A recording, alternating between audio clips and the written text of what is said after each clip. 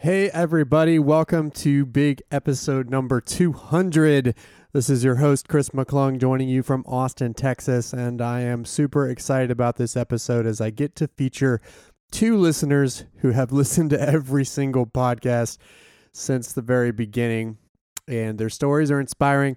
They also get to share their favorite episodes as well as ask me questions, which I think you'll be able to get some good info from. So I'm excited about this conversation. I'll tee up that conversation in just a second, but I've got two things before we start. First of all, I wanted to let you know about a couple of opportunities to train with us, including one opportunity that we're trying to gauge interest for. As I've mentioned in my last two episodes, two of our podcast training groups are open for signups right now.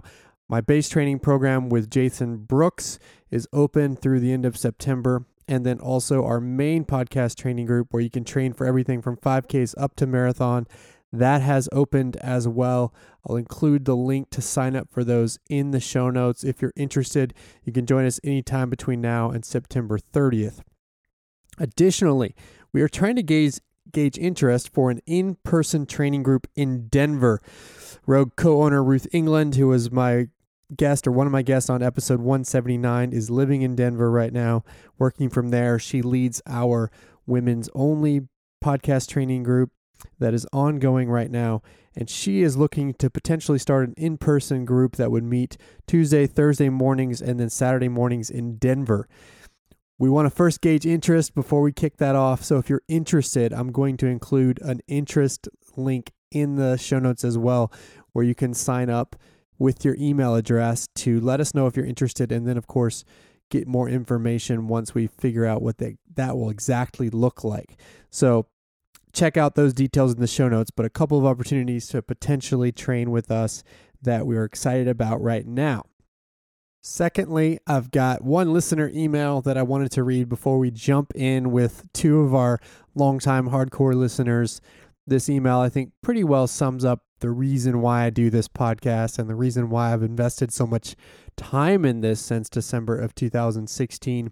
This email comes from Bob from Elizabethtown, Pennsylvania, and I'll read it in its entirety. He says, I haven't been listening since the beginning, but I found the Running Rogue podcast in 2017 and have been a regular listener since then.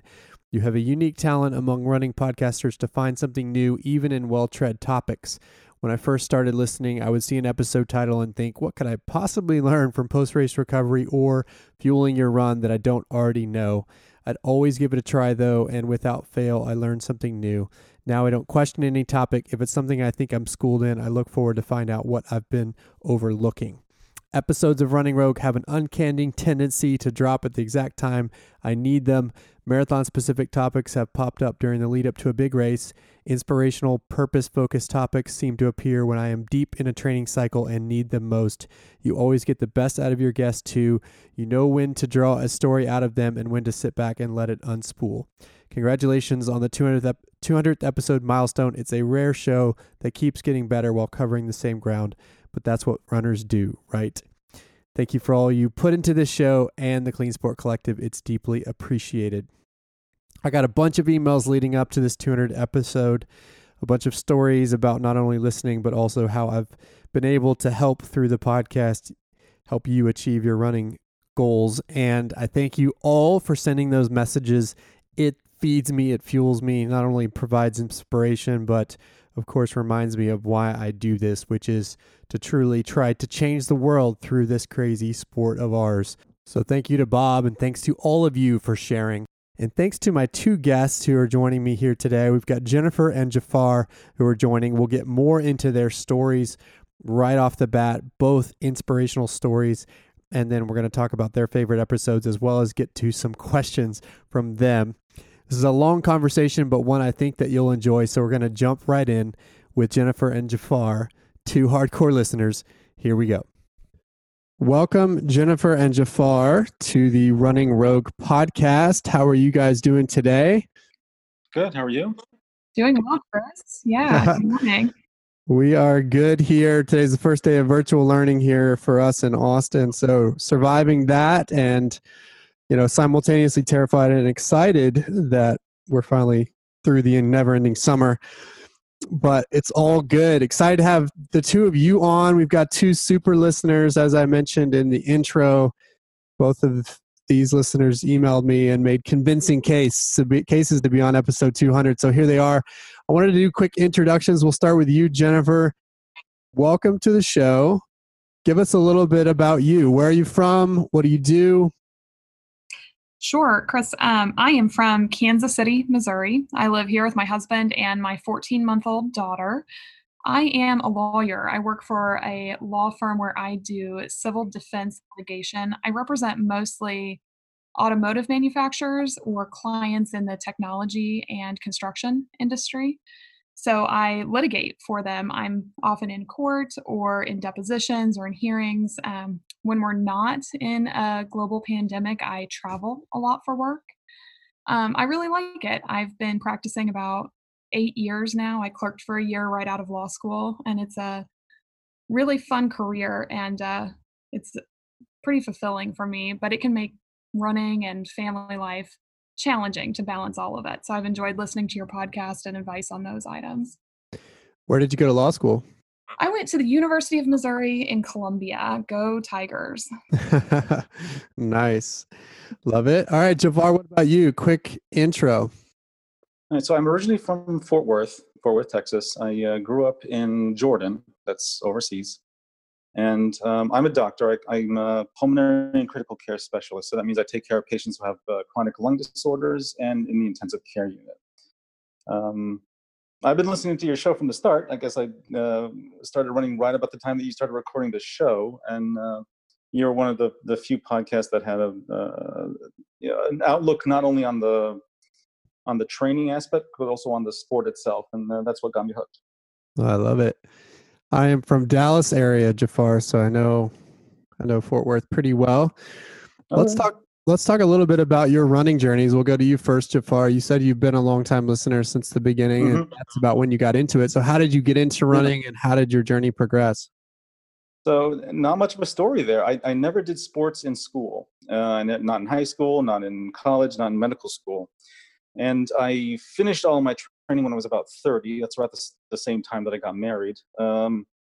Every year, the hospital will do an annual staff photo. So you have a photo when I'm 30 years old, 31. And when I was 36, we took the annual staff photo. And I looked at the series, and you could see a good 30, 40 pounds that were in that photo that weren't there when I started. I wasn't by any means obese. I was just definitely not the correct trajectory. So the only thing that I could come up with was, okay, I'm going to start running, see if I can't get into a healthier shape. Put on a pair of shorts, some sneakers, and I went out for a run. I started off just in the neighborhood. Our neighborhood was a rectangle, so I just lapped it a couple of times. That's a half-an-hour run, and to me, that was a workout. Didn't have a watch, didn't have a GPS on me, so I didn't know how far I was running or how fast. I did that for a few months. I mean, every single day, I just go out. It'd take me about a half an hour, and then the pounds started to come off. I started to like it a little bit more, and it started to get easier. Then I added a third lap. And at that point, I was kind of curious, how far am I actually going? Because the only exercise I ever did was in my 20s when, some friends and I would go to the gym. And we would never really run. We would get on the treadmill for 10, 15 minutes just to warm up before you go do your weights. So I actually took my car out and drove the neighborhood just to measure it out. And it was 1.25 miles. So 3 laps is 4 miles, which in my mind was, a pretty decent distance. I never thought that I would, run consistently or even run that kind of a distance. I mentioned it to my wife. I said, hey, guess what? That half-hour run I'm doing, it's about 4 miles. And she said, well, in that case, our daughter now, who's in kindergarten, her school is co-directing, co-managing a 5K. They're doing it to raise awareness in the community for autoimmune diseases. I think one of the teachers in the school was just diagnosed with an autoimmune disease, so they were showing solidarity. All the teachers are going to run it. The principal's going to run with the kids a fun run, mile. So why don't you, instead of doing your 4 miles in the neighborhood, why don't you go do that event?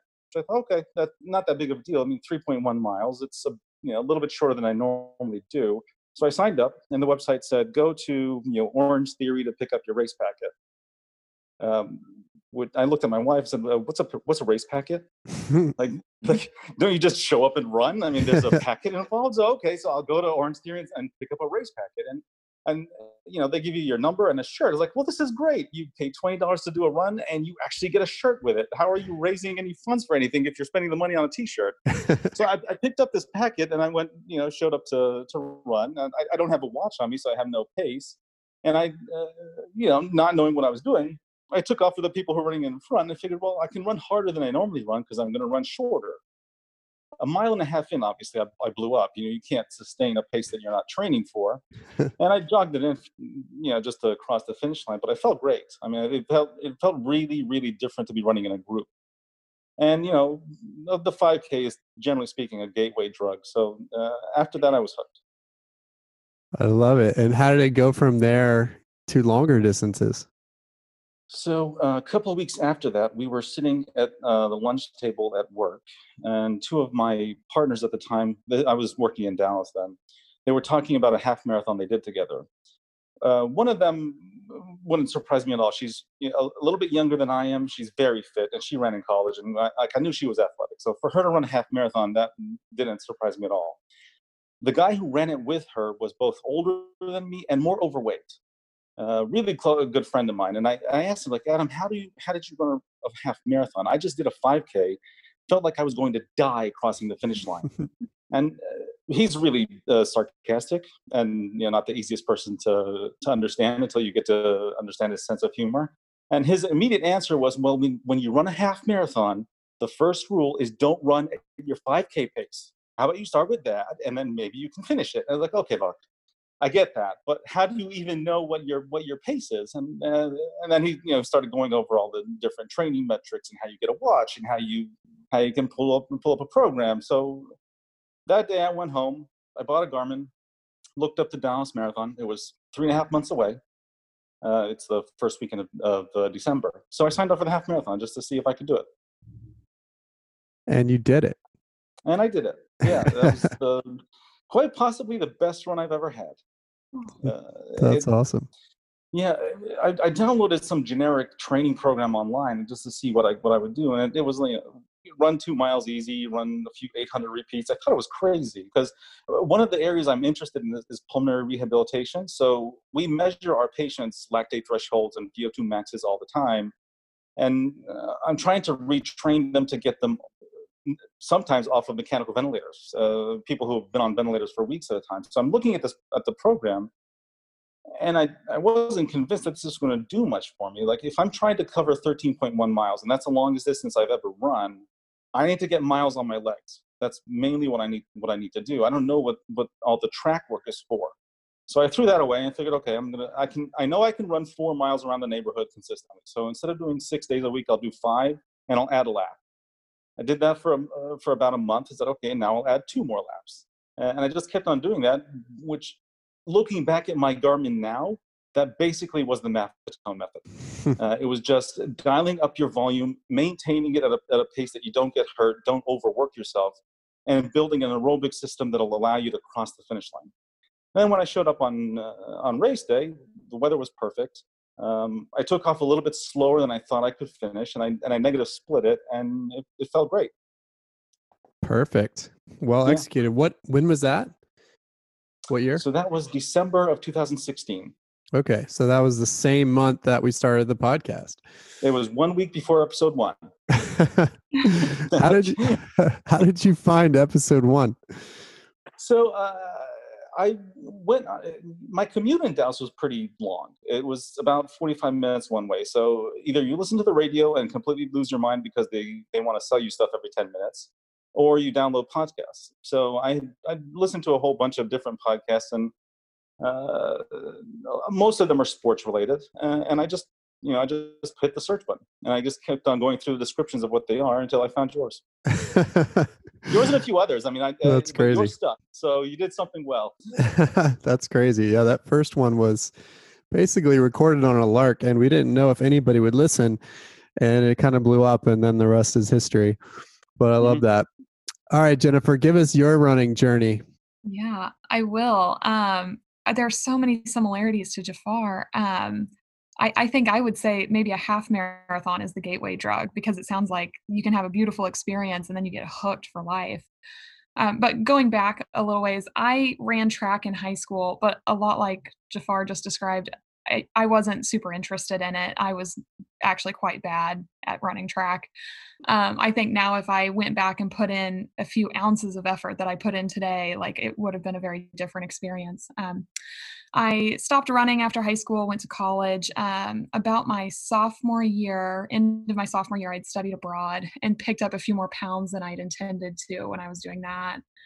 So when I got back, I decided to start running, just see if I could get more in shape, lose some of the weight I'd gained. And I went downstairs in the dorm I was living in and just ran on the treadmill. I think I started out at like a 4.5 mile per hour pace and would just go for 15, 20 minutes and then get off and be done with my workout for the day.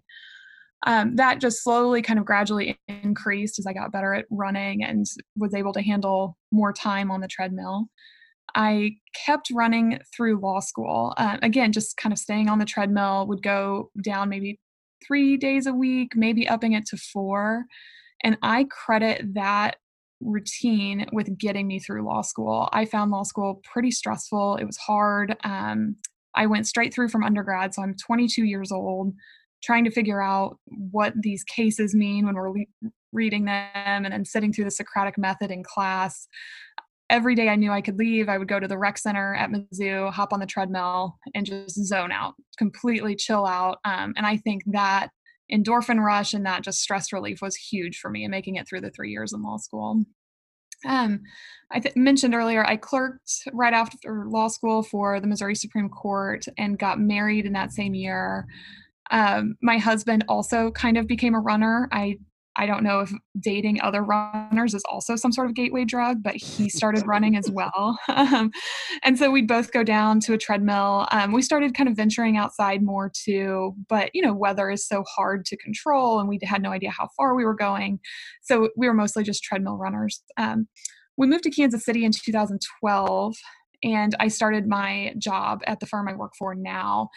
I love it. I think it's a great firm, like I mentioned earlier, but I think that was the first time I realized that this is the job I'll have for a while, right? Like you don't have seasons like you do in school. There's not a semester with a predictable beginning and end. And I was just craving something to distinguish time or make things a little different. So it was the beginning of that next year that I decided to train for a half marathon. I'd run a few 5Ks before just for fun.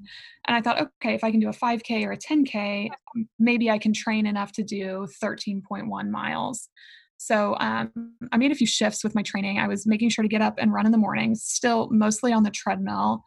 I think I downloaded a coolrunnings.com training program. I don't know if anybody else remembers that website or still uses it, maybe. But I downloaded like a kind of beginner half marathon program, and it was more miles than I'd ever run before. I think I was maybe running 5 times a week, 3 miles a day. So like total 15 miles.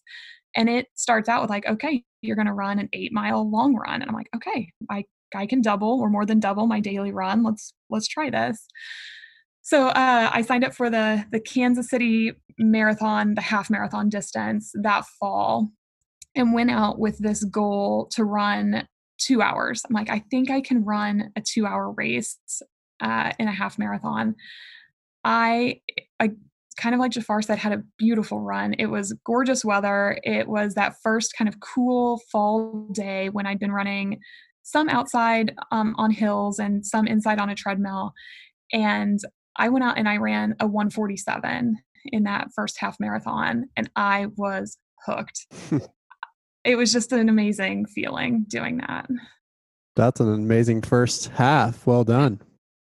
Thank you. Thanks. I think I'm still proud of that. And maybe I went too, it went too well because I spent like the next year trying to get a sub 1:45 half marathon. And it took a year to get it. It took a really long time.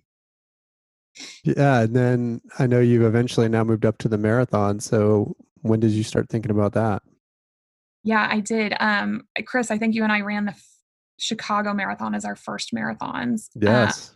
Yeah, I finally reached that goal of getting a sub 1:45 half. I think I did that spring of 2015. And I think I was hooked on this process of training. I liked that idea. And so I said, okay, I've run several half marathons now.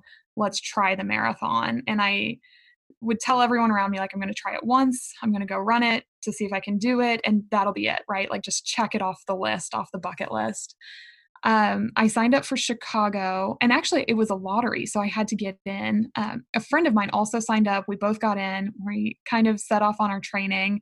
I downloaded whatever Cool Runnings program there was for a beginner marathon training.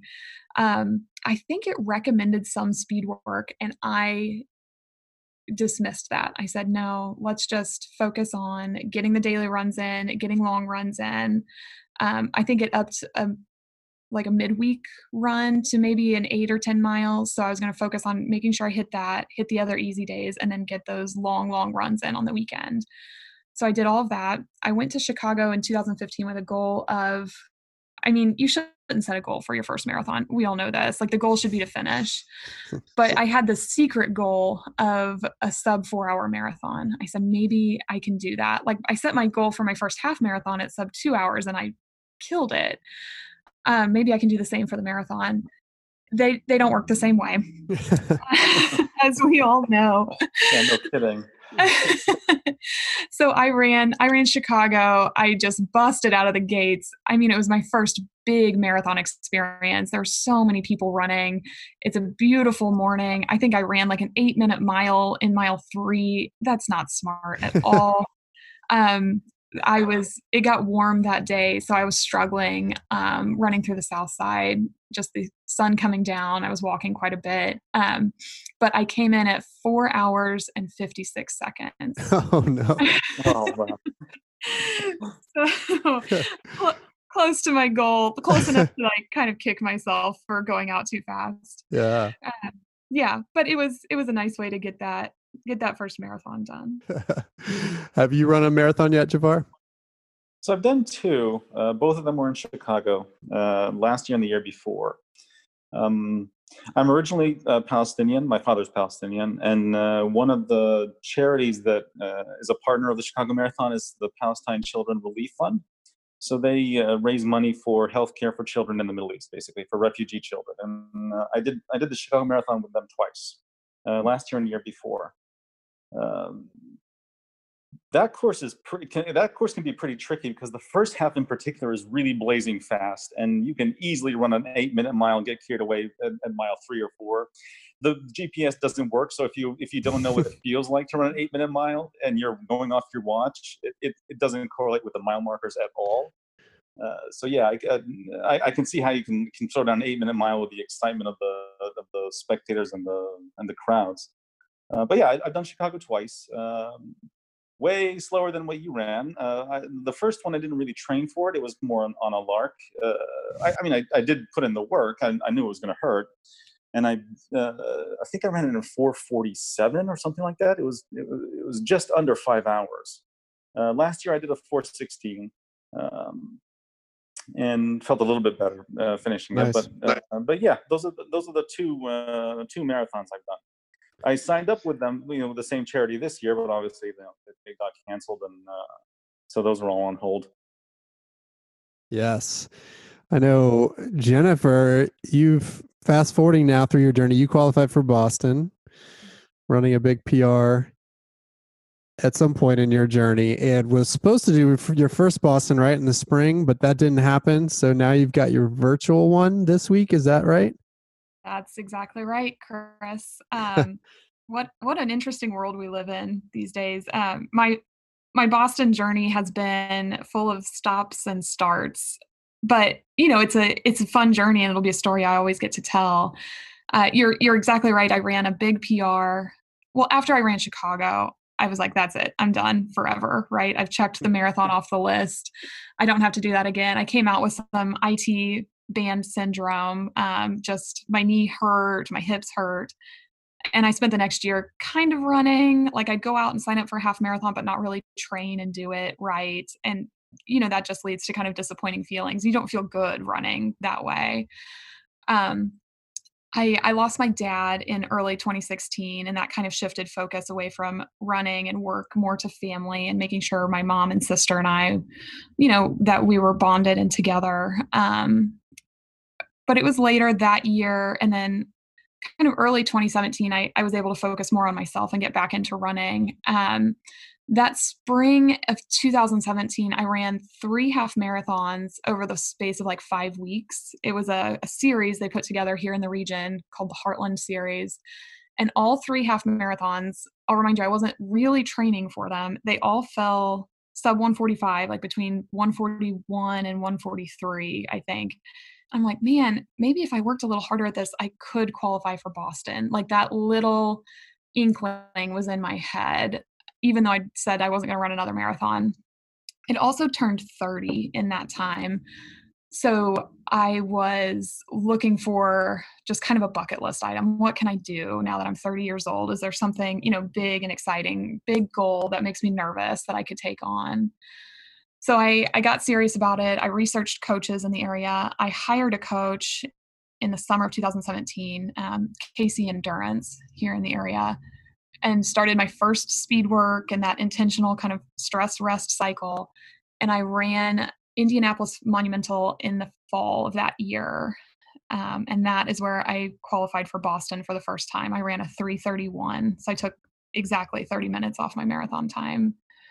I was absolutely thrilled. I was shocked. I didn't think I could do it, especially in one training cycle. It was really, really fun to do that. But as the story with Boston goes, sometimes when I applied to get in the next September, so I qualified in 17, but it was for the 2019 race. When I applied to get in, the cutoff was more than the buffer I had. So I had to run under 3:35 to qualify. And then the buffer, you needed to run like almost 5 minutes under that to get into the race. So I did not make it in for the 2019 Boston. That's rough, but you got in I did. the following year. Yeah. So I continued to train. And again, this is where that gateway drug comes into play. I loved it. I love training with my coach and with our team. I think Jafar mentioned it, like running with a group is so fun, and having this routine in place of Tuesday night workouts, Saturday morning long runs, knowing my crew is going to be out there and I need to get up and meet them, and watching everyone achieve goals along the way. It was addicting to me. It was something I really wanted to do. So I ran 2 more marathons. I ran one in the spring of 2018, and then again in the fall I ran Indianapolis Monumental, and I ran a 3:23 that fall. So I had Wow. yeah, I think I was kind of fired up when I didn't get into Boston. Yeah. I was like, okay, you didn't want me then. Let's try to knock You're this out of the running water. Plenty of buffer that time. Yeah, but they had just lowered the qualifying time too. So it went from a 3:35 to a 3:30. So we knew we needed to get under 3:30, but you had no idea how much, right? Because the Yep. qualifying time had changed. So went out, and I think that was the best race I've ever had. I had a great time. I've always heard about people negative splitting races. I was listening to the podcast by that point and knew what that meant. But I had no idea how you would do that, right? Like how you have enough energy to turn on the jets at the end of a race, especially a marathon. And I negative split that race. And again, I'm not exactly sure how, except for good training and a good race plan, but it felt amazing to cross the finish line and say like, I did it and I did it right. And I was speeding up and I was passing people. And then I got that BQ time that it was nice, especially after not making it in that year. I knew I had a really good buffer for the 2020 race. That's awesome. How did you find the podcast? I found it as I was preparing for my first kind of intentional marathon in 2017. I was training with the group, training with my coach, and I was really into running. I think there are times in your life when you feel like this is super cool. I want to drink up as much information as I can about this topic. And for me, that fall, it was running. I was just really excited about it. I was really excited about my training and really excited about running a marathon and shooting for a big goal. So I was just looking for more and more and more information. I was driving everybody around me crazy talking about it. So I needed an outlet, something to read or listen to. And I think I just searched in Apple Podcasts like marathon training or marathon advice. And the podcast at that time was fairly new. You guys had a few episodes out. And I stumbled across episode number 5 on marathon prep. Yep. And I listened to it once, I think maybe on a run. And then I came home and listened to it again with a pen and a piece of paper and took notes.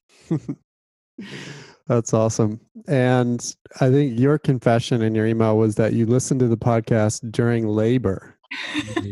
Oh my God. To calm you down, which is funny, weird and funny and cool at the same time. I think I prefaced it with, I hope this doesn't freak you out. Yeah. It's something, the podcast is 200 episodes strong now. So it's something that I've been listening to for a long time.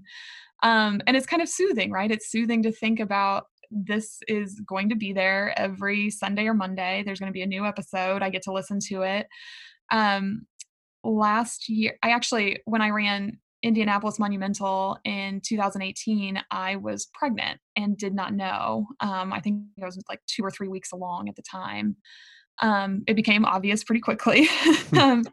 So I spent the spring of 2019 running pregnant and get ready to have my baby. I went into labor on like a Sunday. My water broke. It was actually my birthday. And I wasn't due for a couple of weeks. And I didn't anticipate having my daughter early. So my water broke. We went to the hospital and they decided to just monitor me for the night. Like they didn't induce labor or do anything. They just wanted to see what my contractions were doing. So we got kind of a free night in the hospital to stay and I was feeling pretty good. So we were just hanging out. I answered a few work emails and then popped the podcast in to listen to it for a little while. So, I mean, I was listening to the podcast during labor, but it wasn't like the intense contraction pushing time period. It was just something that it was good to relax and listen to. That's awesome. So Javar, you had a big race this year running, I think 140 and a half pre-pandemic. And then things kind of got crazy for you both in your career and then you got COVID yourself. So talk about that. How has this year been for you? So I ran last year's Chicago. Like I said, I ran like a 4:16 or so. And I thought, well, I already improved over a half an hour without really structured training, without a coach. So I hired a coach.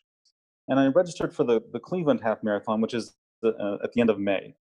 I figured I'll start with a half marathon distance, get better at that distance, break 145. That was my first goal. Run an 8-minute mile for a whole half marathon. You met him, Jason Fitzgerald. I think he has the strength training pocket. Yeah, so he drew up a plan for me. I went from running 4 or 5 days a week to running 6 days a week. We did it in 3-day cycles. Do an easy day with strides, a workout day, a recovery day. Easy day with strides, a long run, a recovery day.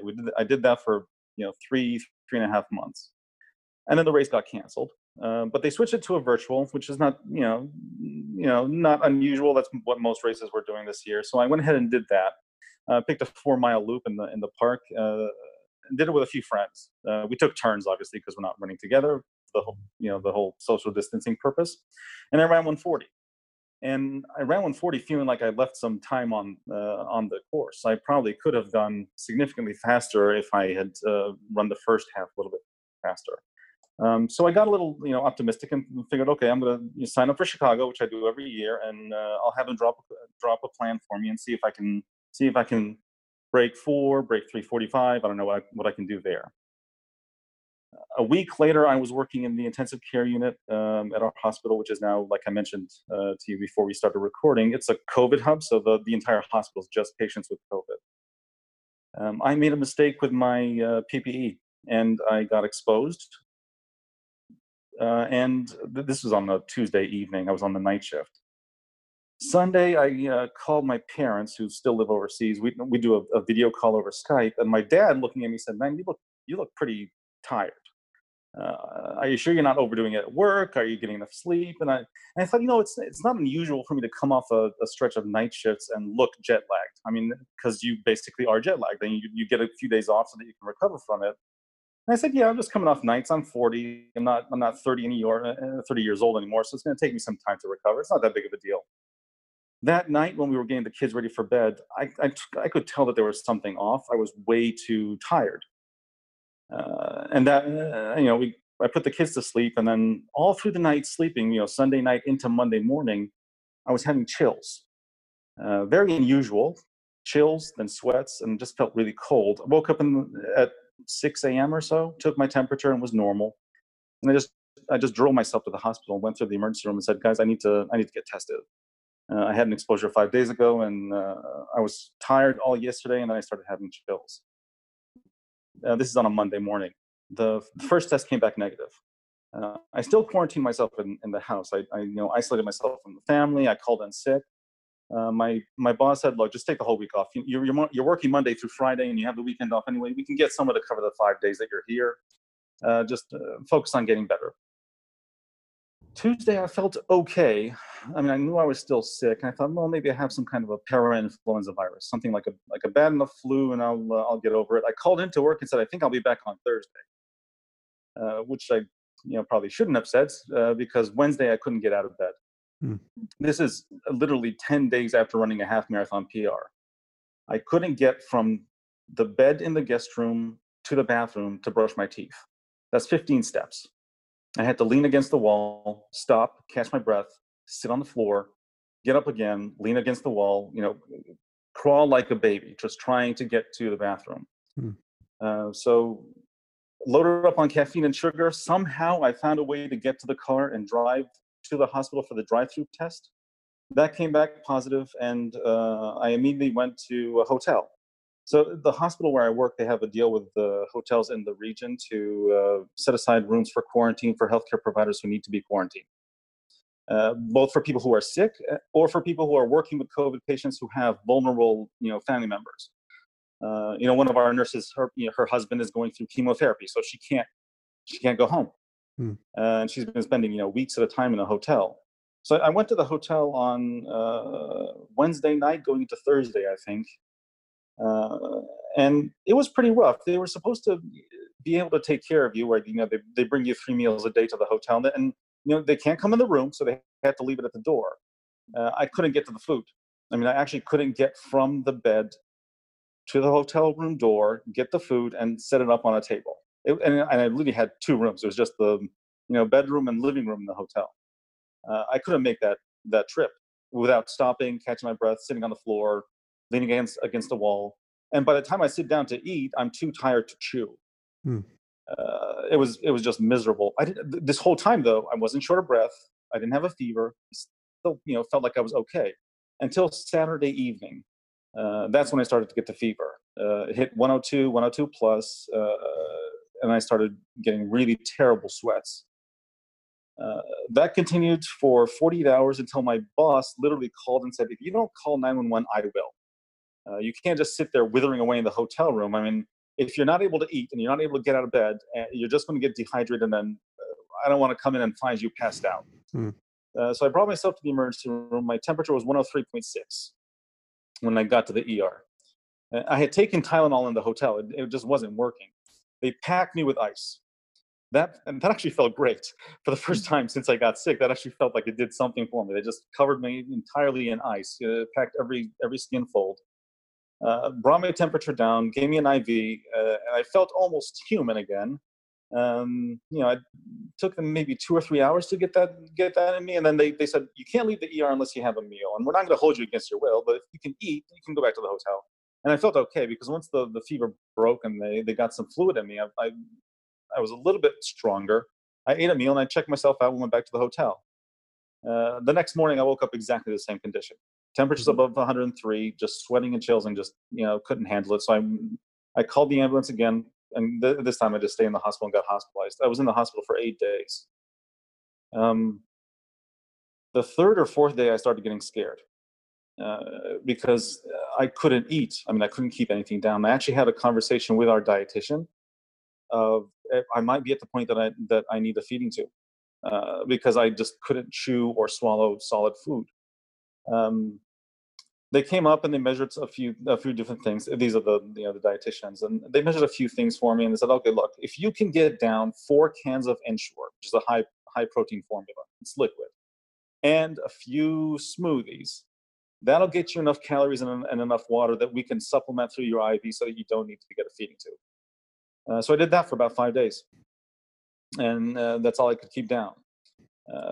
I really dodged that bullet by an inch. And then I think it was Sunday night going into the following Monday. I got a really high fever at night, and I was able to go to sleep.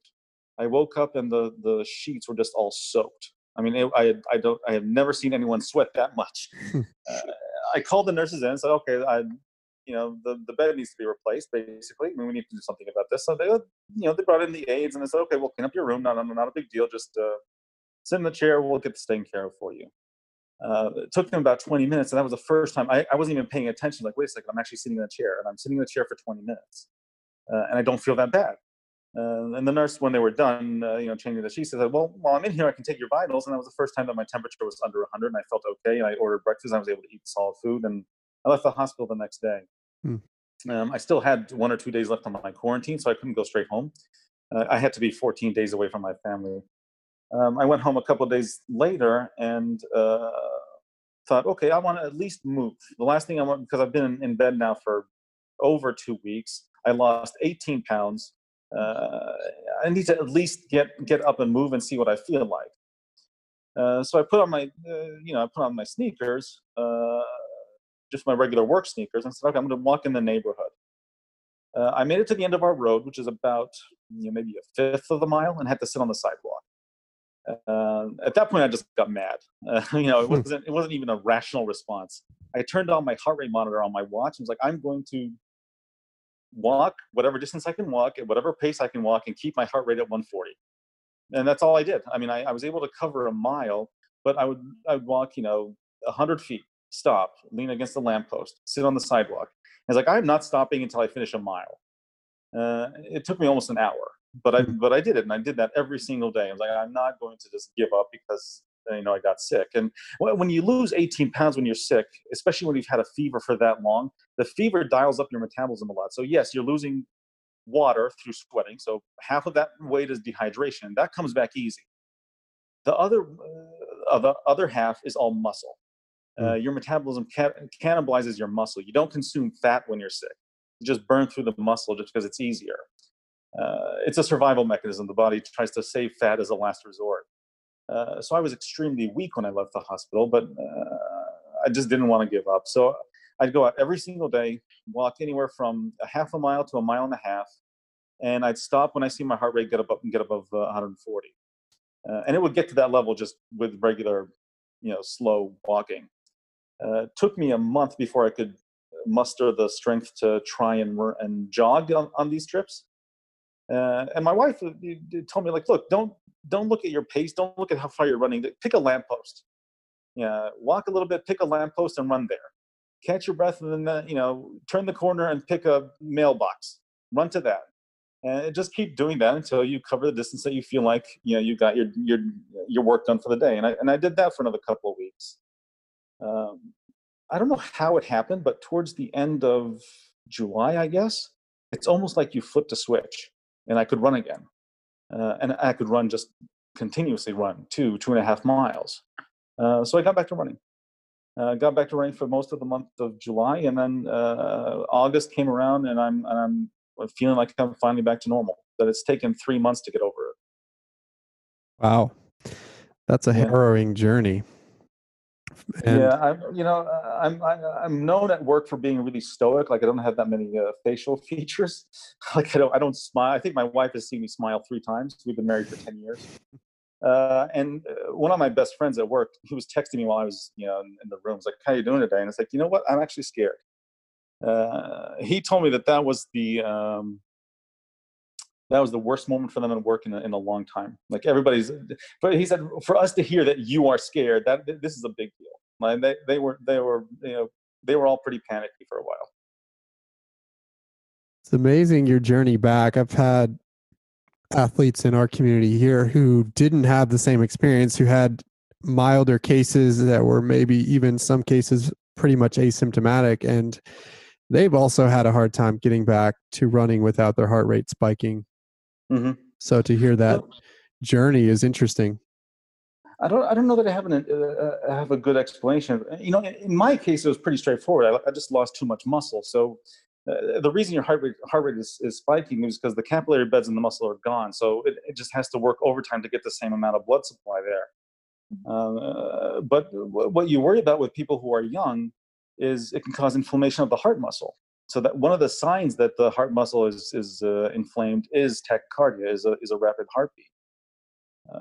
I didn't have any of that. I was checked for it when I was in the hospital, but it's definitely not a joke. And as far as younger, healthier people being asymptomatic, that's one of the most important characteristics of a virus that will allow it to be a pandemic. A virus that doesn't have a lot of asymptomatic mild cases can't spread enough through the community. So this virus, we're estimating, a good 40% of people who get it just never show symptoms. But they are more than capable of shedding it and infecting people around them. So it makes it easier to spread because people don't know they're sick. Right. The first SARS virus that came out in 2003, which is a precursor coronavirus to this one in some sorts, it didn't have asymptomatic spread. If you got it, you got sick. And the most contagious period when you had that virus was 6 or 7 days in. At that point, you're already in a hospital room and isolated. So the virus, by its own characteristics, didn't give itself a chance to spread through the community. This one doesn't do that. This one, 40% of people don't even know they have it. And a good half of the people who get symptomatic can have an incubation period where they're asymptomatic and shedding for anywhere from 1 to 2 weeks before they show symptoms. So the virus really has an opportunity to spread before you even know that you have it. Well, that's why it's so important to distance, wear a mask. Yep. All of the things, avoid indoor environments. So I'm glad you're okay. Thanks. And thank you so much for all you're doing as a healthcare provider at the Cleveland Clinic to treat those that are dealing with this. I'm sure that's not easy. That must be a tough, stressful environment right now. So it is. We are lucky. I mean, to root for the home team. The way we've organized our hospitals in Northeast Ohio, we've designated on each side of town, based on zip code, really, specific hospitals to be COVID hubs. So you can one, put all the patients in one area to streamline your PPE. It also gives you a chance to get more experience at it. So if you're going to do something, do a lot of it to get good at it. It makes it a little bit easier for the other hospitals to get life back to normal. People still need cardiac care. People are still having heart attacks and strokes. People still need their knees replaced. So if you collect all of the COVID patients in specific areas, then you can provide the same kind of healthcare that you would to the community. The problem that we would have with it is there's a lot of Groundhog Day in COVID.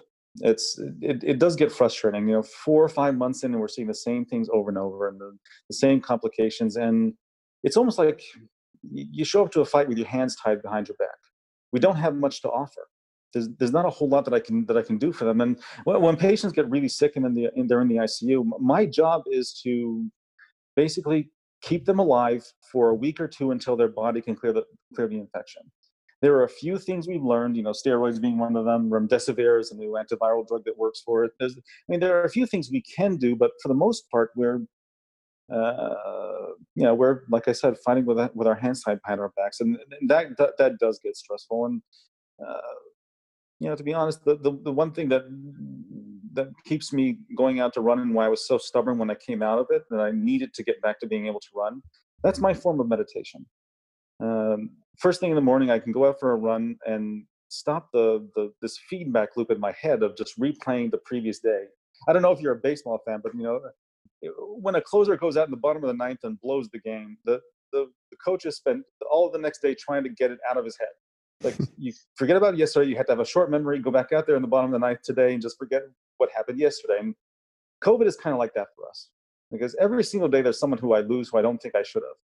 And stopping that feedback loop in my head of, could I have done something different? Could I have changed something with the ventilator? Could I have changed something with the medications? When I get out in the morning for an hour and just pound the pavement, that kind of interrupts that thought process, and it hits the reset button so I can go into work and try again. Yes. Cheers to that. I know, Jennifer, you mentioned running being kind of that for you in the midst of that legal career, of that break, that thing that gives you seasons. Yeah, definitely. And Jafar, that's amazing that you're able to treat patients and find that way to release that, anxiety and stress. That's amazing. And thank you for everything you're doing. Oh, thank you guys. Let's talk about the podcast. Mm-hmm. I want to talk about some favorite episodes. So we'll go back and forth here between the two of you guys, kind of reminiscing a little bit on old episodes, perhaps recalling some for the newer listeners who maybe haven't gone back and listened to everyone. So we'll start with you, Jennifer. Give me a favorite episode. I've mentioned it once, but I'll say it again because I just listened to it this week as I get ready for my virtual Boston. It's episode 5, Marathon Prep. I love this episode. I listen to it usually about 2 weeks before every marathon I run. You and Steve talk about some methods to either associate or disassociate with the marathon anxiety and stress. And I find it so helpful as I go into a taper to think about strategies to associate and take some of that anxiety off my chest. Even just making sure I've got a full water bottle next to me every day. Writing down stuff works well for me. So I can write down my race plan. I can write down when I'll take my gels. I'll write down my packing list, everything I need to pack, what will go in my gear check bag, who I will see on the course and when I'll take my water and fuel. It's an awesome episode to really make sure you're thinking about every element of race week and the actual race itself. Yes, and associating, that's really just being about, just to give the Cliff Notes version for those who haven't heard that one, it's about taking that worry and turning it into work and planning that you can do as you prep for a race. What's your favorite dissociative strategy, Jennifer? Oh, that's a good question. I'm not a huge movie person, but I do like just TV, like to veg out kind of in front of a TV show, especially one I've seen before, that, you know what's going to happen. So sitting down and watching a couple episodes of The Office or Parks and Rec, that is a way for me to just totally veg out and not think about it. I love it. That's an oldie but goodie. So thanks for mentioning that one. All right, Jafar, what have you got? First favorite. Yeah, so that's a tough one. There's a few that I could highlight. So I talked about the Maffetone method, which I kind of like that episode mainly because if you look at what people do on Strava, it's everybody goes out to train and they're really racing on their training runs. And we tend to forget the basics of how do you build an aerobic base. And I like that episode because you did kind of bring it down to simple effort based and heart rate based. Of don't go out there and try and run your race on your training runs. So that was one. I actually episode 97, by the way. It was probably the one that I could relate to the most because it's very similar to what I do at work. But really, the two episodes that I think would be my favorite were the two episodes you did with Mary Margaret. That would be, I think it's 83 and 160. I wrote this down somewhere. Yeah, 83 and 160, where you tried to coach her through getting her sub 4-hour marathon, and then she failed, only to have her come back and say, "I'm not going to give up," and pull it out on her second attempt. So that would be my favorite if I had to pick one or two. Just because, for the average person who has a life, you can't really set aside 7 to 10 hours of training every week. And just seeing someone go through a lot, not giving up, missing her goal, and still coming out and setting an example for others, I thought was a pretty inspiring story. I agree with that. Mary Margaret. Yeah, I love that story. Mary Margaret will be happy to hear that. I'm sure she'll listen to this. She's now a member of our podcast-based training program and a key member of that group, still getting faster and bringing that energy that you heard in the podcast to her training today, which is which is really, really cool. It's been fun to get to know her even better after those 2 episodes. But yes, 83 and 160 where she got it done. I like that story too because she failed in that first. Well, that's why I brought it up. It's like it has a happy ending, but it took a while, and there was a lot of work that went into it. So that's where I really liked her story the most, is that she didn't give up after the first failure. Yeah. Yeah, as a coach, those are the most satisfying results, is when somebody gets a goal after missing it a few times. I know you mentioned that one in your email as well, the Mary Margaret episode. Jennifer, what did you draw from that episode? Yeah, the same conclusion. I loved her story, hearing people's running journey, like how they got started, what they do.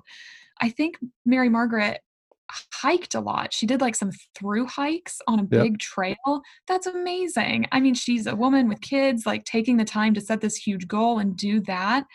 And then to shift and decide to go into running more. And I remember you guys coaching her, and she would say, on this day, I'm going out and doing a long walk. And you were like, okay, why not just transition that into an easy recovery run? Like let's shift that and make it more intentional to really support your running. And she did that. And I think that's such a great idea. And it shows not only her motivation, how cool that is, but also the value of coaching and just saying like, okay, here's an idea, right? Like we're not telling you what to do, but if you really want to be intentional about running, here's a way to take an activity you're doing and enjoy and make it support your running goal. Yes, agree with that. So another favorite from you, Jennifer. Okay, it's another older one. The Wonderland Trail, FKT attempt by Mallory Brooks and Allison Maxis. I think I tend to love these kind of race recaps or big attempt recap episodes. You recently had Jason Brooks on to talk about his Nolan 14ers, and I liked that one too in the same vein. I just love hearing about the prep, the idea, the training, and then going out and these 2 women attempting to circumnavigate a mountain and do it in the fastest known time. That to me was fascinating. And Allison, I think, talked about like laying down and adjusting her own back during the run. Like, hold on a minute, I need to fix something. And then she gets up and just keeps running. That's so cool, right? I think that's just, it's runners, right? If we have a goal, we're going to go out and try to get it done. Yeah, 93 miles in 27 hours through the night. Self-supported, unbelievable effort. That was episode 39. And yeah, Mallory and Allison, I'm fortunate to have the 2 of them in my life regularly, even outside the podcast, as they both work with Rogue in one form or another. But they're just 2 of the most inspiring women. But Chris, what's so cool about the podcast is that you bring them to our lives too, right? Like now I get to follow, their adventures on social media, and hopefully this doesn't sound creepy, but it's just so neat to follow them on Strava and see where they're traveling and what runs they're going on. Or I think Allison works for Rogue and planning some of the expeditions, seeing what she's doing. It's so neat. I'm not in Austin, but I feel like I know these women, and it's fun to follow them. And it's, the podcast that really introduced us to them. That's cool. Yep. At Hill of Life is Mallory's Instagram, and at Allison Wanders is Allison's. If you want to follow along, agree. It's inspiring to follow their journeys. Allison, of course, 3-time Olympic trials marathon runner as well, and Mallory just does all kinds of crazy adventures as a primarily trail athlete. But really cool stuff. I love that you're getting inspiration from them even today, even though that was episode 39. So it was back in, I think, September of 2017. So that's cool that 3 years later, you're still following their stories. Jafar, one more from you. One more. Okay. So I'm going to cheat and name 2 more. So 73 and 74, just because they were a series on what is quality. And I think I wrote to you that it was a little surprising to me that you were able to talk about strides for over half an hour. How do you talk about strides for half an hour? It's a 10-second sprint. What's the big deal? But no, those 2 episodes were pretty good because it does put a little bit more definition to the terms of what do people mean when they say quality. So a little more sciencey than your average episode, but I did like those a lot. 73 and 74. Yeah. How to inject quality, how to make sure that you're running correct miles, correct paces, form. Those two episodes were a pretty interesting listen. Yeah, I agree. I remember making that comment in the episode. I can't believe we just talked about strides for 30 minutes, but we did. Yeah. and I think, it wasn't like we were repeating ourselves over and over. It was all pretty relevant content, but strides are so important. That's something I reiterate with everybody. If you're doing those weekly, then you're doing something right, because that's just, I call it a little inoculation of speed, kind of like allergy shots that will just give you that little touch of speed every week that helps reinforce good mechanics, form and efficiency that will allow you to get faster over time if you consistently do them. So yes, do your stride. It also teaches your body to recruit more muscle fibers, which we kind of underestimate. Even in your hardest speed workout, you're only using about 1/3 of the muscle fibers that are in your legs. When you add strides at the end of an easy run, you're kind of shocking your system into forcing itself to learn how to recruit more muscle fibers in a hurry, which will help you late in the race if you're trying to shift gears. That's awesome. The science is there for sure. Okay, Jennifer, one more from you. I'm going to cheat as well and say a couple, because I think they're along the same lines. Chris, your recent episodes on running during the pandemic have been a lifesaver. I think starting in March, I think it was like March 17th, you came out with an episode that's like, hey, races are canceled. What do we do now? And we were all in it together, but alone. That's about the time we started really quarantining. My daughter was home from daycare. My husband and I are working from home. Life just became a very, very different world for us. And running was the only consistency, and honestly one of the only breaks in the day. We were either constantly parenting or working and trying to fit everything in, so I could head out for a run and listen to your podcast and say, look, other people are in this too. No one knows what's going on here at this time. And that it was just really grounding to hear that other people were thinking the same thing and wondering what's going to happen and not knowing. We just had no idea what the summer would bring, what the rest of this year will bring, and that it's okay to not know, but to still want to keep training or to keep running, to keep doing your strides. It was all reassuring to hear that.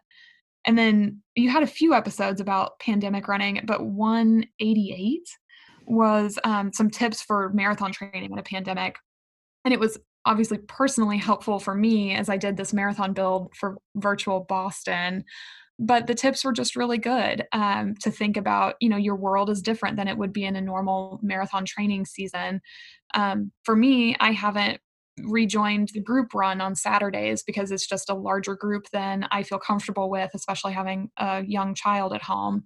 But having the podcast there and listening and hearing that that's okay and that you just have to make adjustments, that really helped me. Yeah, I love that. Episode 188 was with Jen Harney, and she did an amazing job on that episode, I think, with a lot of those tips. So thank you. Thank you for that. You never know, from my vantage point, it's kind of like this every week when I'm sitting here in my house talking into a microphone with nobody watching except my dog. And you just don't know if what you're saying is going to resonate. And so then there's this great fear of releasing it out to the world and having people, not find it relevant for them. And so while obviously I overcome that fear every week, it's still real, still there. And so it's good and reassuring to hear that things are resonating. So thank you. So let's wrap. I want to get to some questions so you guys can ask me, as a podcast host or as a coach, things that might help you in your own running now, or that might be general questions that might help everybody. Would love to get to some of those. So we'll start with you, Jafar. What do you have for me? What questions? Oh, okay. I got quite a few, but let me start with two. I'm going to start with two simple ones that are kind of related. Okay. How do you define base phase? When you're drawing up a program for one of your athletes, and then you say, okay, I want to start with the base phase. What does that mean to you, and how do you incorporate it into, say, a marathon plan or a half marathon plan? And the second question, which is the flip side of that coin, If you have three athletes, one's training for a 5K, one for a half, and one for a full marathon, and they want to do one single speed workout a week, what workout do you think works best for the 5K, half marathon, and full marathon? Good questions. I like it. So base phase, I think it a little bit depends on the goal. And yeah, I think we use that term as coaches sometimes to apply to a few different things. And so I want to, I guess, drill in a little bit and create some nuance there, because there's the base phase of a program when you're kind of establishing your mileage, getting into your routine, your rhythm that will prepare you for more race specific training. So that's one version. Then there's another, which, I have our podcast group with Jason where we specifically focus on base as an entire training block, where somebody might be specifically working on building mileage or specifically working on incorporating strength with their mileage. And so those two things are a little bit different. In the context of a training program where it's just the preamble, it's just kind of the early part of training.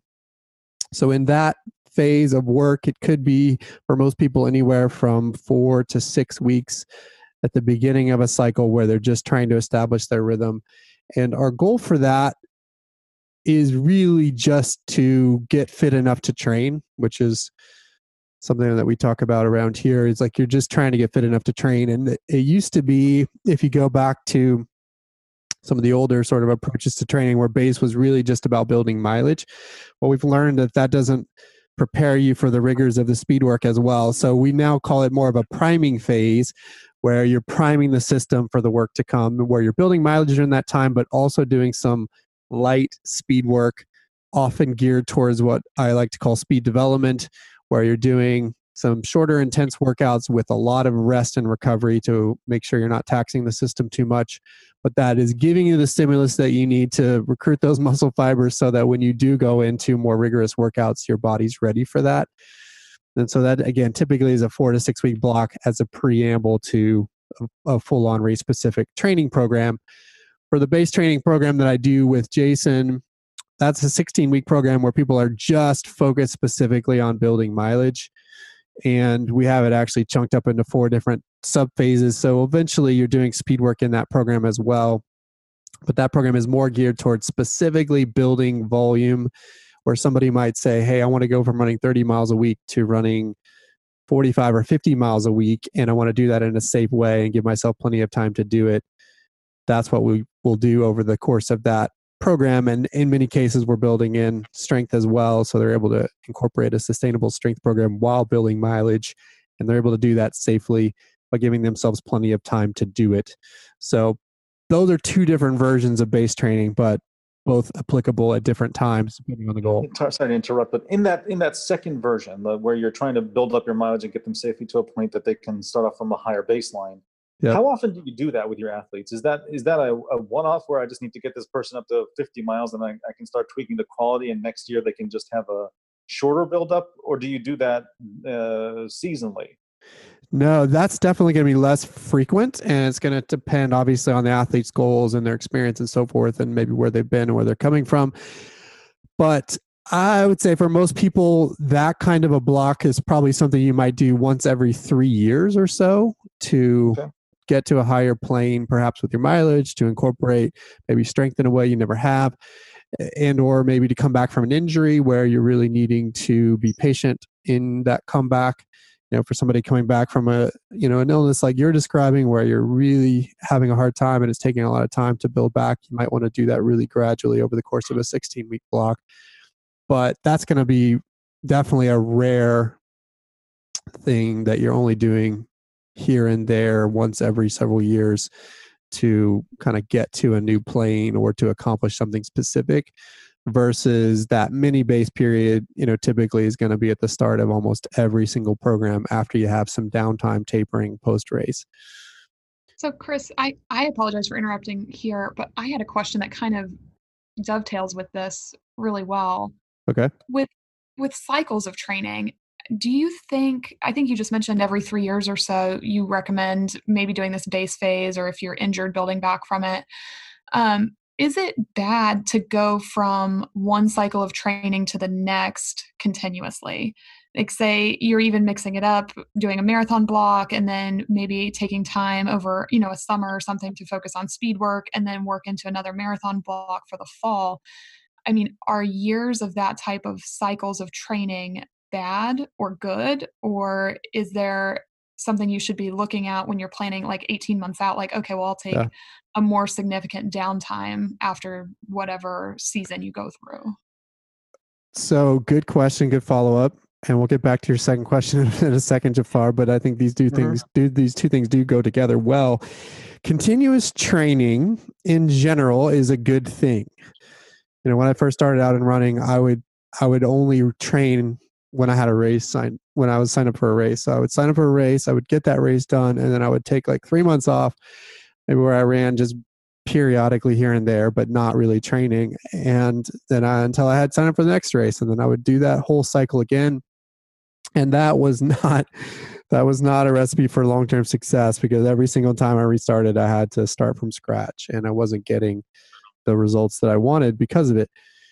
And so continuous year-round training is a good thing with some caveats, because obviously you need to, as you mentioned, cycle so that you're doing different cycles, working on different things. I get a lot of runners that come to me and they're going from marathon cycle to marathon cycle, and they're doing 2 or 3 marathons a year that way. And that can be a dangerous way to train continuously, because you're working the same system year round. And also marathons, can be pretty hard on your body. So you're also beating yourself up perhaps a little bit more. So if you're cycling between a marathon cycle and a half marathon cycle and maybe a speed cycle, and you're doing that in a way that fits together throughout the year, that's a good thing. So that's a caveat, is that you want to be doing different cycles at different race distances if you're training consistently. The other caveat is that obviously you need to be tapering properly and then coming off of a race in a way that you're not just trying to jump right back in. I like for people, if they are so motivated, to run the week after a race, even after a marathon. Typically, I recommend the Wednesday after a marathon if it's happening that weekend. But I like you to just jump back into some easy movement, but then give yourself 2 to 3 weeks to build back in a very gradual way, where you're not doing specific workouts, where you're just kind of easy running, maybe some strides just to get the legs moving, but you're doing it based on feel, and everything is really patient for those periods of time. Some people prefer, and a lot of elites do this, where they might take a 2-week break, take it completely off. And that's okay too, if that's what you need mentally. I don't like more than 2 weeks if you take that approach, because then you start to lose some of that base fitness and it becomes really more difficult to jump back. So that's another caveat, is that you're cycling post-race in a way that allows you both physical and mental recovery. And if you do those two things, you're mixing in your cycles in a way that makes sense and allows you to work on all different levels of the aerobic system. And then if you're cycling appropriately around races, then year-round training can be a very good thing. Sometimes I think you need to throw wrinkles in the plan so that you get some variety or something fun. So for me, last summer doing that 50-mile race was that wrinkle, where I was, training hard, but doing very different training than I was in my road marathon training. And obviously I was out on the trails and doing a lot more variety in a way that I hadn't before. And that was something that kept me training, but gave me something really different to focus on for a block of time that gave me, more than anything, a mental break from the road racing. And so I think, if you're training year round, you want to periodically throw in something kind of crazy and fun and different like that, so you stay mentally fresh. But otherwise, absolutely, year round training is a good thing if you're balancing everything the right way. Great. Thank you. Jafar, your second question, what's the best workout you can do if you're only doing one workout for 5K up to marathon? And I would say that the best thing you can do that gives you the most bang for your buck, if I could pick 2 things that you would do almost week in and week out, if that's all you could do, it's like you're on a deserted island and all you can do is one workout, it'd be a tempo run. 2 tempo effort, which is right around half marathon pace, is really the sweet spot of aerobic training, and that gives you the most bang for your buck. So if you're able to pair that with weekly strides and lots of other easy running, that's going to get you a long way regardless of what distance you're training for. Okay. Good question, though. I like it. All right, Jennifer, another one from you. This is a question I have, and the lawyer in me wants to come out and say, I want a yes or no answer. So I'll direct the witness for a one-word answer. Okay. And it's just important in today's virtual race world. Do virtual races or time trials count as PRs? Oh, that is a good one. That is a good one. I'm going to say no. Because, I mean, PRs with an asterisk, maybe, that would indicate you can do that on a race day. But the answer is no, just because, if you look at the standards, and I just go back to the rules, if an elite athlete were to try to get an official record or a PR that would be listed on, the World Athletics site, then it's going to take, certain rules and parameters for that race to have that record verified. And, that's going to mean a certified course. That's going to mean certain other parameters. And so for me, in order for it to count, you've got to do it on a certified course in a race context. And so unfortunately, all of these PRs that people might be setting aren't official PRs in my head, but I do think you can throw an asterisk on there and say, look, this means I can run this if I can get it on race day. So hopefully it's a confidence builder for what you can accomplish when we do get back to real racing. But that's my answer. No. What would you? Can I argue with you on that one? Sure, DeVar, let's do it. Argue. So that would apply for Kipchoge's 1:59.40. Sure, that's not a world record. It was obviously staged. He had rotating pacers on a course that was designed for that. All that makes sense. But for the average person who is going out and trying to set a PR, they're trying to get the fitness. So a PR means I am now fit enough to run this distance in this time. We don't have a group of pacers who are blocking the wind for us when I go out and do a virtual race. And the only reason we're running virtually is because we can't not run virtually. It's not that it was a choice. Like I picked a downhill 5K to just roll down a hill and call it a PR. Like we just don't have races to go to. So I don't want an amateur who has a full-time job and a family and who's homeschooling their kids to think that nothing that they do counts until we're back to in-person racing. For a professional, absolutely, yeah. I mean, 1:59.40 is not the world marathon record for a reason. There are circumstances that are not allowed in record runs. But for the average person, that actually is your PR. It means you are at PR fitness. How about we put it that way? Like you don't lose that fitness that you get trying to strive for that time. I think I agree with you, Jafar, but I'll even go a little more vague in it too. Like I look at Sarah Hall, I think ran a PR half marathon in Eugene by herself out on some bike trails. I mean, that's her PR, right? Like if someone says, what can you run a half marathon in? I think she gets to say that number.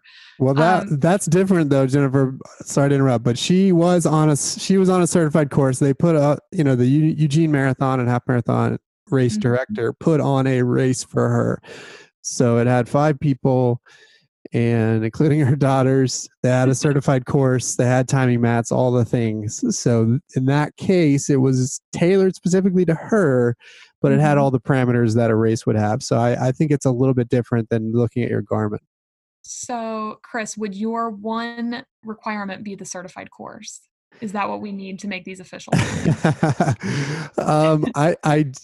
I don't think it's just that. I think you have to have a certified course, and you have to have results that are generated by timing mat. Okay. So, I mean, here, I think you can absolutely celebrate these times, but we did our virtual front door 5K, and I did it on a course once we were meeting again in person. I think we were able to do our second one together, and our third one together, with appropriate measures and all of that. But we were doing it on this 2-mile loop course that the athletes had them doing a 1.5 basically 1.5 loops and then some. And so I had it marked for them. And I had 2 runners that ended up running most of the race side by side.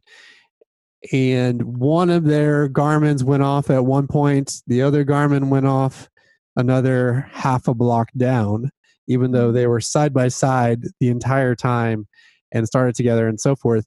And so then the big debate between the 2 of them was whose time or watch was right, and where could they, validate the time for the purposes of submitting the results. And ultimately, we knew we were on a measured course, so we knew roughly whose was right based on that.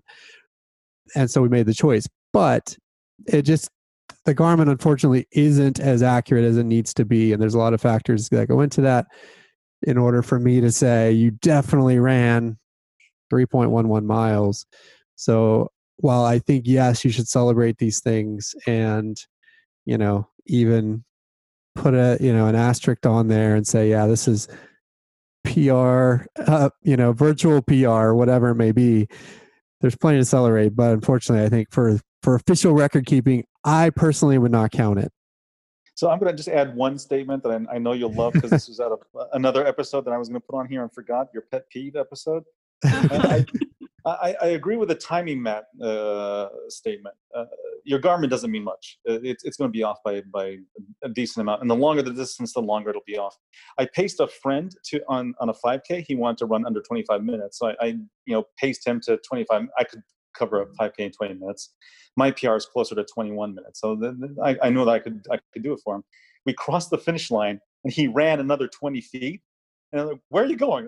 No, my Garmin didn't reach 5K yet. It's like, you just crossed the finish line. You're done. Like, that's your PR. You got it. Like, no, it's not on my watch yet. I got 20 feet to go. That's funny.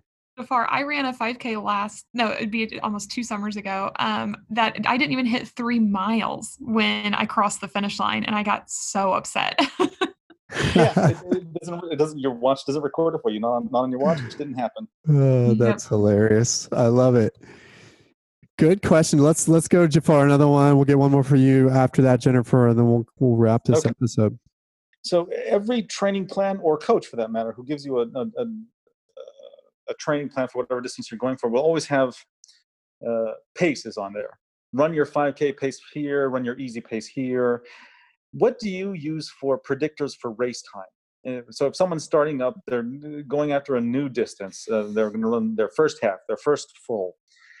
Do you use online calculators? Do you have specific workouts you like to use to determine their ability before? Or do you run a time trial, or do you just go off of previous race experience and race results? Good question. All of the above, really. To me, when you're trying to figure out what the goal is for somebody, then you want to look at as many data points as possible to triangulate around what's possible for them. And so I'm looking at previous race results. We do typically a 2-mile time trial, often early in the training, sometimes also late in the training, to give us an indicator of fitness that you can use the calculators to then extrapolate out to other distances.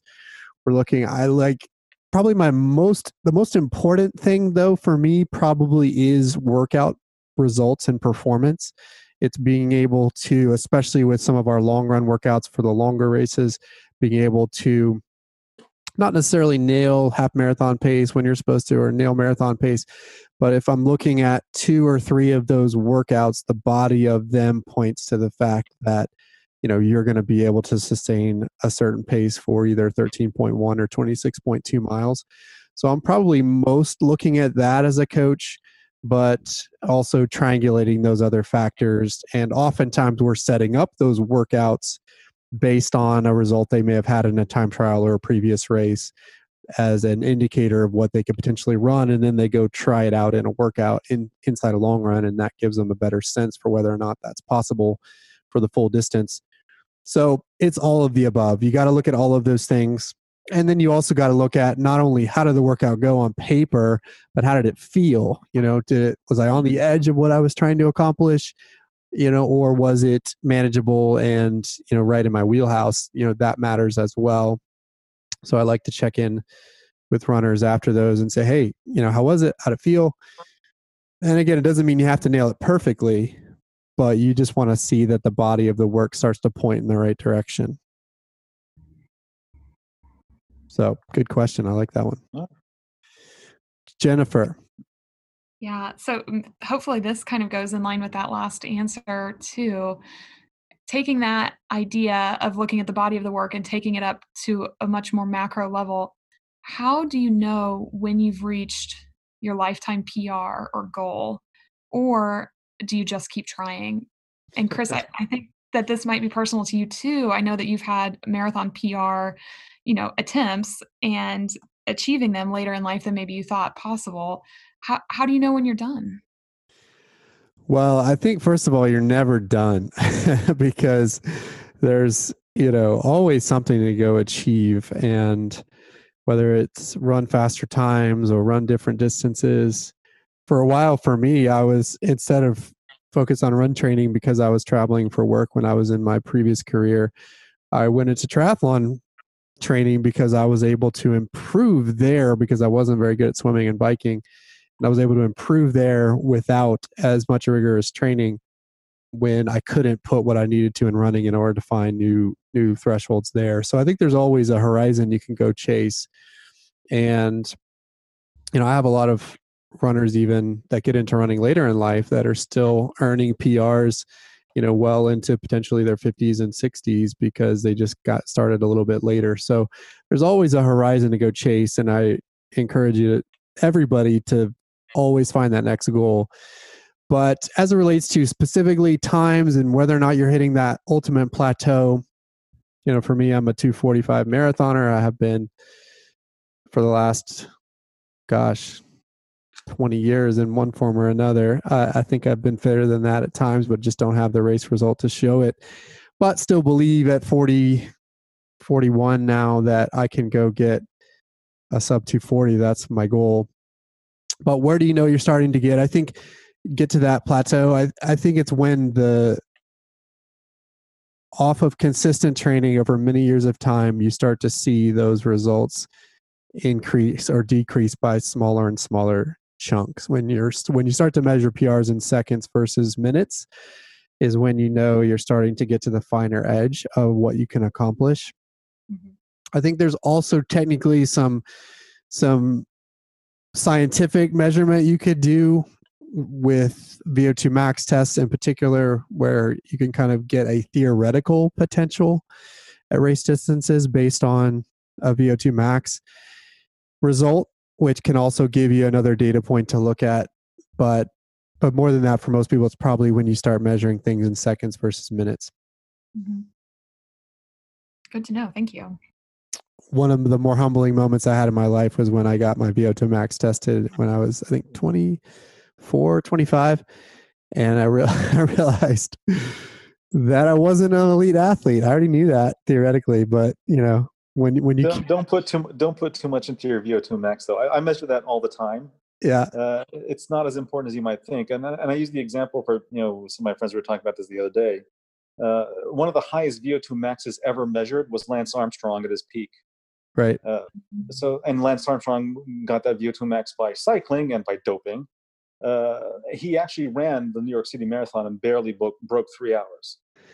True. I know people who broke 3 hours in the New York Marathon who are not Lance Armstrong, and they just work with me and their physical therapists. Like, VO2 max alone, don't judge yourself on it.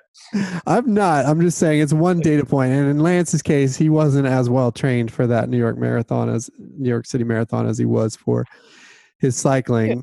And he probably has a ridiculous VO2 max regardless of whether or not he's doped. But yeah, I hear you. It's not the end all and be all. Yeah. Good questions, guys. I don't know. We have time for one more? Jafar, you want to throw one more out? Sure. Let's end with a meaning of life question. All right. So we've had almost a year now with no races. What would you tell someone who, to piggyback on Jennifer's last question, who no longer PRs, or what would you tell someone? How would you explain how to approach running if we never get races again? Wow. That is a big question. In other words, is it if we suddenly found out that we never, this is not going to happen. This is not, the zombie apocalypse, but if we ever get to a point that, you know what, we are never going to have mass participation at events again, how do you convince people? What would you say to someone to make them a lifelong runner?